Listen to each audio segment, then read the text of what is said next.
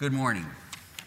You know, as we hear the morning reading, the first reading, the only thing I can think of to just sum it all up is be careful of what you ask for because you just might get it.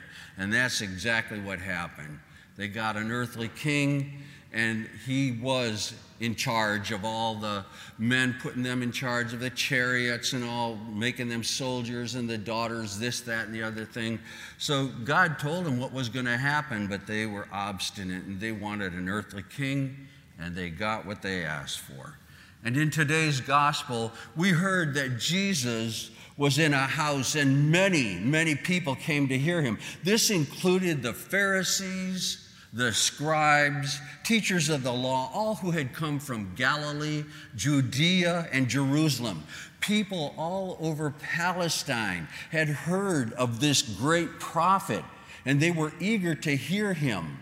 And as for the sick and the lame and the disabled and the people that had bodily disease, they not only wanted to hear him preach and teach, they wanted him to heal them, because they had heard that he had great power of healing. And so they came not only to hear him, but to be healed by him. Imagine all the people that were in Palestine packed into this house like sardines, in a house that might have 2 rooms in it. And so it spilled out into the whole yard and into the whole area. And it was actually people struggling to get in to see Jesus. And then comes along these 4 men carrying their friend on a stretcher in hopes of seeing Jesus and getting a cure for their friend. Now, they probably came late, and all these people were there in their way, and they couldn't even get through the first layer.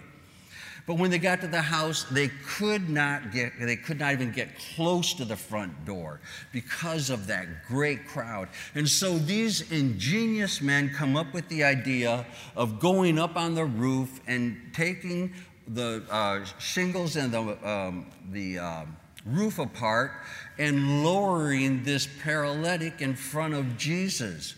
Now, for us today, this may sound like these guys were real geniuses by coming up with the idea of going through the roof. But as I was researching this homily, I found out that in Jerusalem, coffins were actually often taken in and out through a roof. When Jesus saw their faith, he forgave the man's sin and cured him.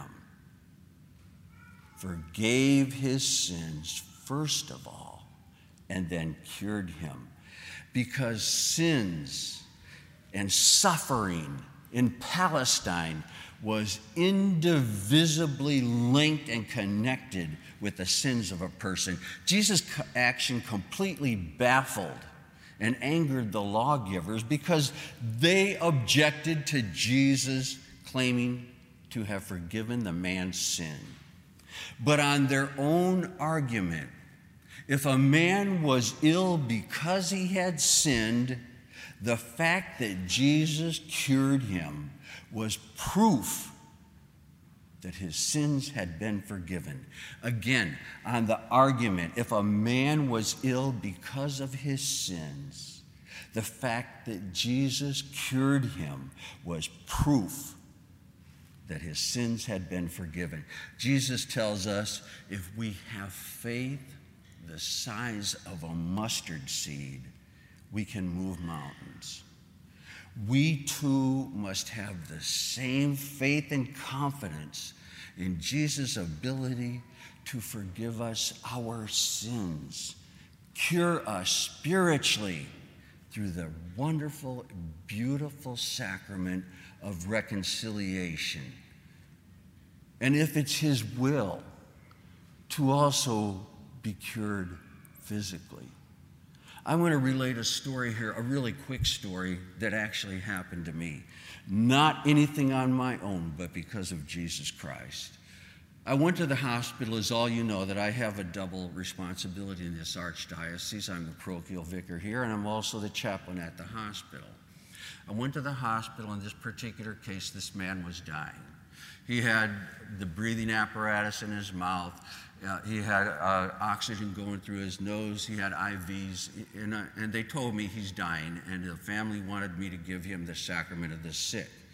So I gave him the sacrament of the sick, the apostolic pardon, which any of you, if you are ever sick to the point of needing the sacrament of the sick, ask for the apostolic pardon. Not many priests do that, but I do. And you want to do that. So anyway, this man was dying, and I gave him the sacrament of the sick and apostolic pardon. And I had the Divine Mercy Rosary with the family there. And to my amazement, the next day the family called me at my office and told me he's getting better. They're going to release him in about a week. This man was dying. It's not what we will, it's what God wills. God willed that man to live. Praise God. So anyway, for Jesus Christ himself said, "Whosever sins you forgive are forgiven, but whosever sins you retain, they are retained." This great blessing and ability to forgive sins has been handed down through the ages to all bishops and priests. So if you have serious sin on your soul, come to the sacrament of penance, to reconciliation. And like the man in today's gospel, you will be forgiven. And your clean, white, beautiful, bright soul will be that brilliant image in the eyes of Almighty God. Amen.